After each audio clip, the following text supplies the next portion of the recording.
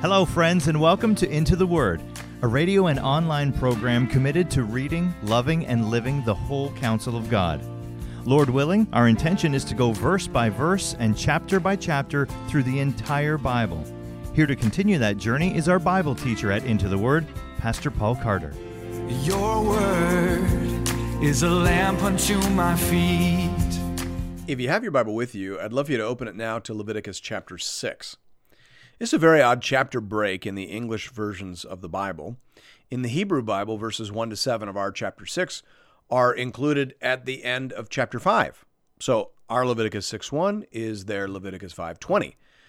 And their arrangement makes a lot more sense. The first 7 verses of our chapter 6 actually serve as the conclusion of the section on guilt offerings. And then in verse 8, it begins a new section in the book dealing with the role of the priests in the giving of these various offerings already discussed. R.K. Harrison explains that transition, saying, in chapter 1, verse 1 through chapter 6, verse 7, the ritual prescriptions are described from the standpoint of the person making the offering, whereas in chapter 6, verse 8 through chapter 7, verse 36, the narrative considers the various sacrifices as the priests have to deal with them, close quote. So in a sense, the next 2 chapters are telling the same story, but from a different perspective. So as we would expect, there's some overlap and some additional content. This is a behind-the-scenes look, as it were, as we revisit the sacrifices we've already discussed from the perspective of those working and serving inside the tabernacle complex. That movement is somewhat obscured by the chapter divisions in English, but once you know that, I think it is reasonably easy to visualize what's taking place here. But before we get to that next part of the story, we need to deal with this last orphan paragraph in our English versions, dealing with the guilt offering. Hear now the word of the Lord, beginning at verse 1.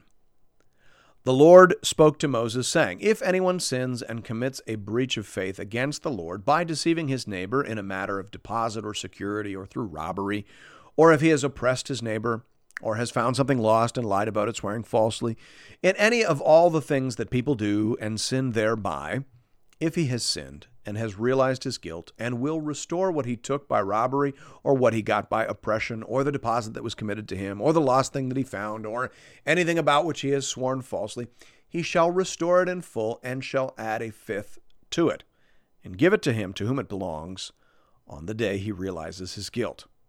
And he shall bring to the priest as his compensation to the Lord a ram without blemish out of the flock or its equivalent for a guilt offering. And the priest shall make atonement for him before the Lord, and he shall be forgiven for any of the things that one may do and thereby become guilty. As I mentioned, this material really ought to have been presented along with the material in chapter 5, as it is in the Hebrew Bible. These 7 verses deal with a situation wherein a person has lied under oath about an item placed in his care as a deposit, or about an item missing from among his neighbor's possessions, or about an item he found and wrongly took possession of for himself. He was asked about it, and under oath, he swore that he was not guilty, when in fact he was. Now, the assumption is that some days or weeks later, he begins to feel the weight of his own guilt. Perhaps he started to feel the effects of God's curse. We talked about this in the last chapter. God is peculiarly involved in the life and circumstances of Israel. He is telling a story in and through their life and experiences as a people. He was teaching them, and he was teaching the nations of the world through them. So Israel's judicial process was alive with the presence of God. And if a person swore by God's name, then he had trespassed against the holiness of God and incited the righteous anger of God. And so this offering was intended to give the offending party a way out from under that. He could come forward voluntarily and admit what he had done. He would need to restore the property in question, obviously, and he would need to add a fine of 1/5 the value of the property on top of that. And then, and only then, could he bring his ram to the priest as a guilt offering. Notice that. You had to make appropriate restitution first. Don't come to God and ask forgiveness while you still have your neighbor's property in your garage. That's what the text is saying here. And Jesus, of course, said the same thing in Matthew 5:23-24. He said, so if you're offering your gift at the altar and there remember that your brother has something against you, leave your gift there before the altar and go. First be reconciled to your brother and then come and offer your gift.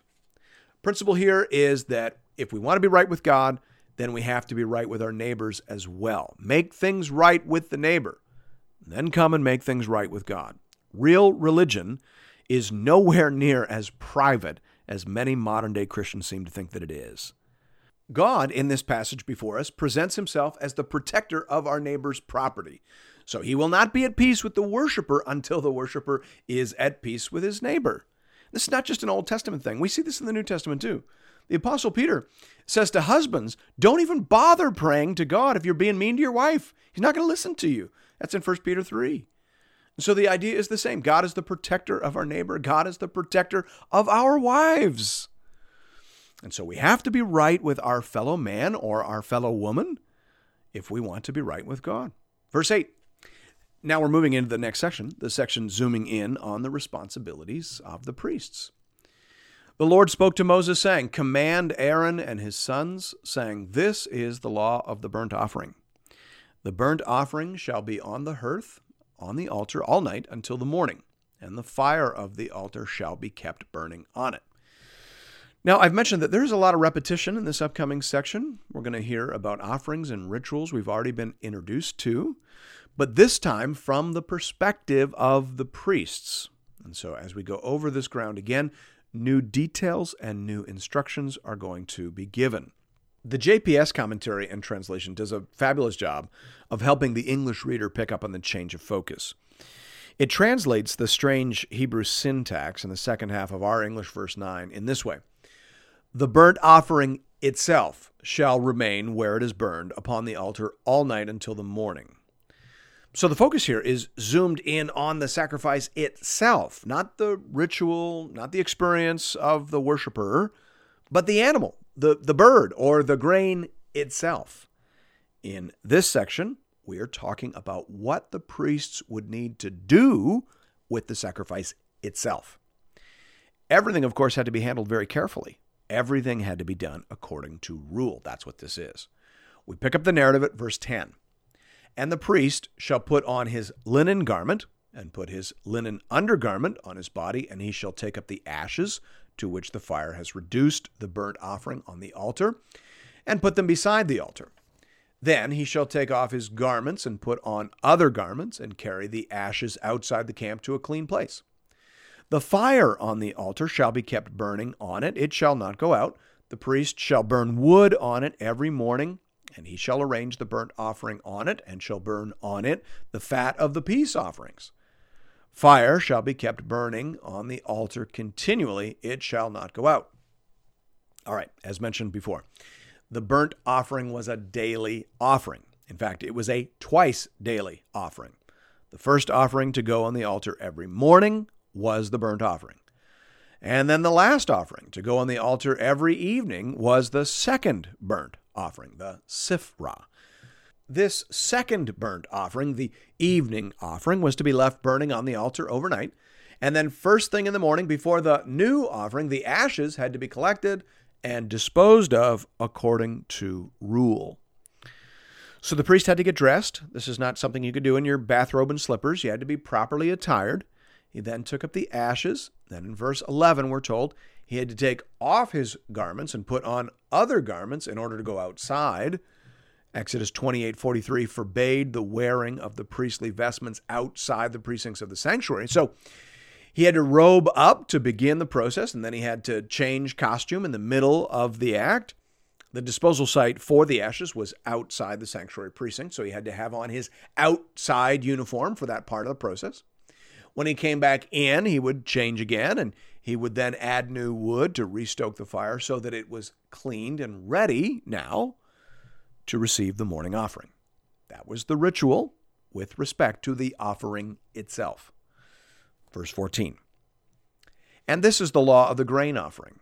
The sons of Aaron shall offer it before the Lord in front of the altar, and one shall take from it a handful of the fine flour of the grain offering and its oil and all the frankincense that is on the grain offering, and burn this as its memorial portion on the altar, a pleasing aroma to the Lord. And the rest of it Aaron and his sons shall eat. It shall be eaten unleavened in a holy place. In the court of the tent of meeting they shall eat it. It shall not be baked with leaven. I have given it as their portion of my food offerings. It is a thing most holy, like the sin offering and the guilt offering. Every male among the children of Aaron may eat of it, as decreed forever throughout your generations from the Lord's food offerings. Whatever touches them shall become holy. So here we're learning a new detail that was not explicitly mentioned in chapter 2 when we first heard about the grain offering. Now we're being told that it is very important for the priests, the sons of Aaron, to eat a portion of the sacrifice that is being offered. It is not just that they may, it is that they must. Moses will actually rebuke Aaron and his sons in Leviticus 10:17 for not eating their priestly portion. We'll get to that when we come to that part of the story. But the point is that the priests eating their portion was not just an allowance, it was an integral part of the ritual itself. It was intended to communicate acceptance. By the way, that logic is embedded in our Christian understanding of the resurrection. Worshippers need to know that the sacrifice made on their behalf has been accepted by God. When Jesus rose from the dead, that too was intended to communicate acceptance. The bodily resurrection was God's public assurance that the payment had been received and accepted. Like when you put your debit card in the machine and you enter your PIN, you're waiting for a few seconds for that glorious message, payment accepted, please remove card. That's the message of the empty tomb. And that too is the message when the priests eat of their portion. If the priest can eat of it, then it must be considered holy and pleasing to the Lord. That's the idea. This basic logic and attendant process applies to the grain offering, the sin offering, and the guilt offering. All of these offerings are categorized here as most holy. That means that only the priest may eat of the sacrifice itself. No portion of this sacrifice is returned to the worshiper, as in the case of the peace offering. These most holy sacrifices must be eaten inside the tabernacle complex. Again, further indicating that this is part of the ritual itself. Verse 18 seems to indicate that whoever touches these ritual portions becomes holy. The holiness of the portion is contagious in that sense. However, this has been a matter of discussion in both Jewish and Christian circles for centuries. The Hebrew syntax here could also mean simply that whoever touches it must be holy, as in the person must be a priest who is properly ordained, consecrated, and prepared. In which case, verse 18 is simply saying the same thing that was already said in verse 16. It is clear that the confusion around this verse and this concept goes back to the Old Testament era itself. In Haggai chapter 2, verses 11 to 13, there is a question asked about this very thing, about the extent of contagion by mere contact with consecrated things. There, in that passage, the concept of contagion is limited. So, this was a live discussion, even back in Old Testament times. Regardless of how that argument eventually settles, if it ever settles, the main point here is that extreme care must be exercised around these sacrificial portions. This is not merely the priest's salary. In fact, he couldn't even take these items home to share with his family. This is part of the ritual. And here we see something of God's care for the hearts and souls and consciences of his worshipers. You can hear the God of 1 John 1:9 behind this little piece of Old Testament liturgy. Just like the Apostle John wanted his people to know that they were forgiven and that they were cleansed, that they were righteous in God's sight, so too John's God here. Assurance matters, and the concern for assurance has been carefully woven into the instructions and protocols governing the ritual portions. Thanks be to God. Verse 19, the Lord spoke to Moses, saying, "This is the offering that Aaron and his sons shall offer to the Lord on the day when he is anointed, 1/10 of an ephah of fine flour as a regular grain offering, half of it in the morning and half in the evening. It shall be made with oil on a griddle. You shall bring it well mixed in baked pieces like a grain offering, and offer it for a pleasing aroma to the Lord. The priest from among Aaron's sons, who is anointed to succeed him, shall offer it to the Lord as decreed forever. The whole of it shall be burned. Every grain offering of a priest shall be wholly burned. It shall not be eaten. Now, here, interestingly, we have a sacrifice not mentioned in the first 5 chapters. This is a new one. But we find it here because it relates specifically to the priesthood itself. This is the grain or cereal offering of the priests. It was to be offered on the day of their anointing, but then also every day subsequent to that. The amount was 1/10 of an ephah of fine flour, or an omer. That was the exact amount that the Lord commanded the people to gather of the manna when they were wandering in the desert. In Exodus 16, verse 16, God said, "Gather of it, each one of you, as much as he can eat. You shall each take an omer, according to the number of the persons that each of you has in his tent." So an omer, which is 1/10 of an ephah, became synonymous with our daily bread. This was a way for the priesthood to acknowledge that their living and substance came from the Lord. The key aspect of this particular sacrifice is that it was to be burned in full. The priest did not receive a portion. Baruch Levine says here, this affirms the rule that priests could benefit only for services undertaken on behalf of other Israelites, not on their own behalf. When the offering served only the priests themselves, the usual share of the priests had to be surrendered to God. Closed quote. Pick up the story in verse 24. The Lord spoke to Moses, saying, "Speak to Aaron and his sons, saying, This is the law of the sin offering. In the place where the burnt offering is killed shall the sin offering be killed before the Lord. It is most holy. The priest who offers it for sin shall eat it. In a holy place it shall be eaten, in the court of the tent of meeting. Whatever touches its flesh shall be holy, and when any of its blood is splashed on a garment, you shall wash that on which it was splashed in a holy place. And the earthenware vessel in which it is boiled shall be broken. But if it is boiled in a bronze vessel, that shall be scoured and rinsed in water. Every male among the priests may eat of it. It is most holy. But no sin offering shall be eaten from which any blood is brought into the tent of meeting to make atonement in the holy place. It shall be burned up with fire." I mentioned earlier in this episode that much of the material in this section parallels the content found in chapters 1 through 5. Only now we are learning about these sacrifices from the perspective of the priests who are performing the rituals. So here we are learning about the sin offering that we first heard about in chapter 4. I mentioned in that episode that the sin offering was about pollution. It seeks to address the barriers that arise because of our foolish and careless actions that would threaten our intimate communion with God if not properly dealt with. As indicated in chapter 4, there were different offerings used depending upon whose sin was being addressed. The offering itself was to be treated as most holy, meaning that no portion of it was returned to the worshiper. The priests must eat a portion of it. We see that in verse 26, unless the sin offering was of a kind wherein the blood was brought into the tent of meeting. Again, you have to go back to chapter 4 to understand that. In chapter 4, we talked about how the key to understanding the symbolism was found in paying attention to the subtle differences in the ritual associated with the various sacrifices. If the sin being addressed had been committed by the anointed priest, then the blood from the sacrifice would actually have to be sprinkled 7 times on the veil of the Holy of Holies. The same ritual was prescribed in cases of sin involving the whole congregation, as per chapter 4, verses 13 to 17. However, if the sin being addressed was one committed by a tribal leader or by a common person, that part of the ritual did not take place.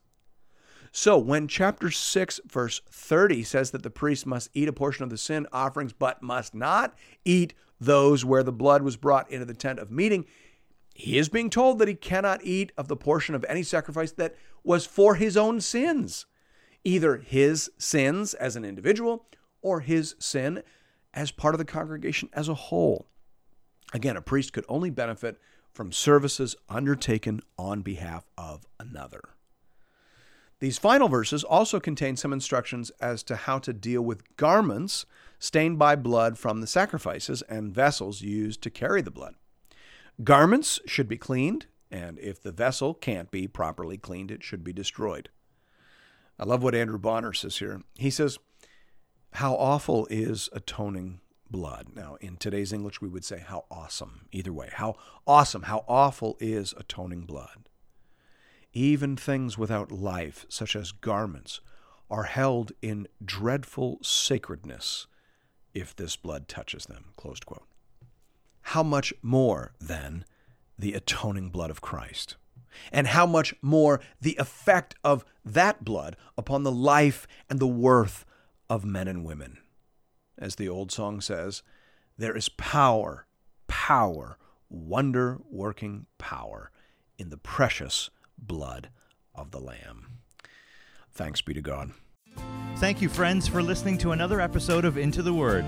If you're interested in additional resources or previous episodes and series, you can find those at intotheword.ca. You can also connect with Pastor Paul and other Bible readers on the Into the Word Facebook page. Just type Into the Word into the search bar. If you'd like to contribute to this listener-supported program, go to the website and click the Give bar in the top right corner. Once again, that's intotheword.ca. We hope to see you again real soon, right here, for another episode of Into the Word.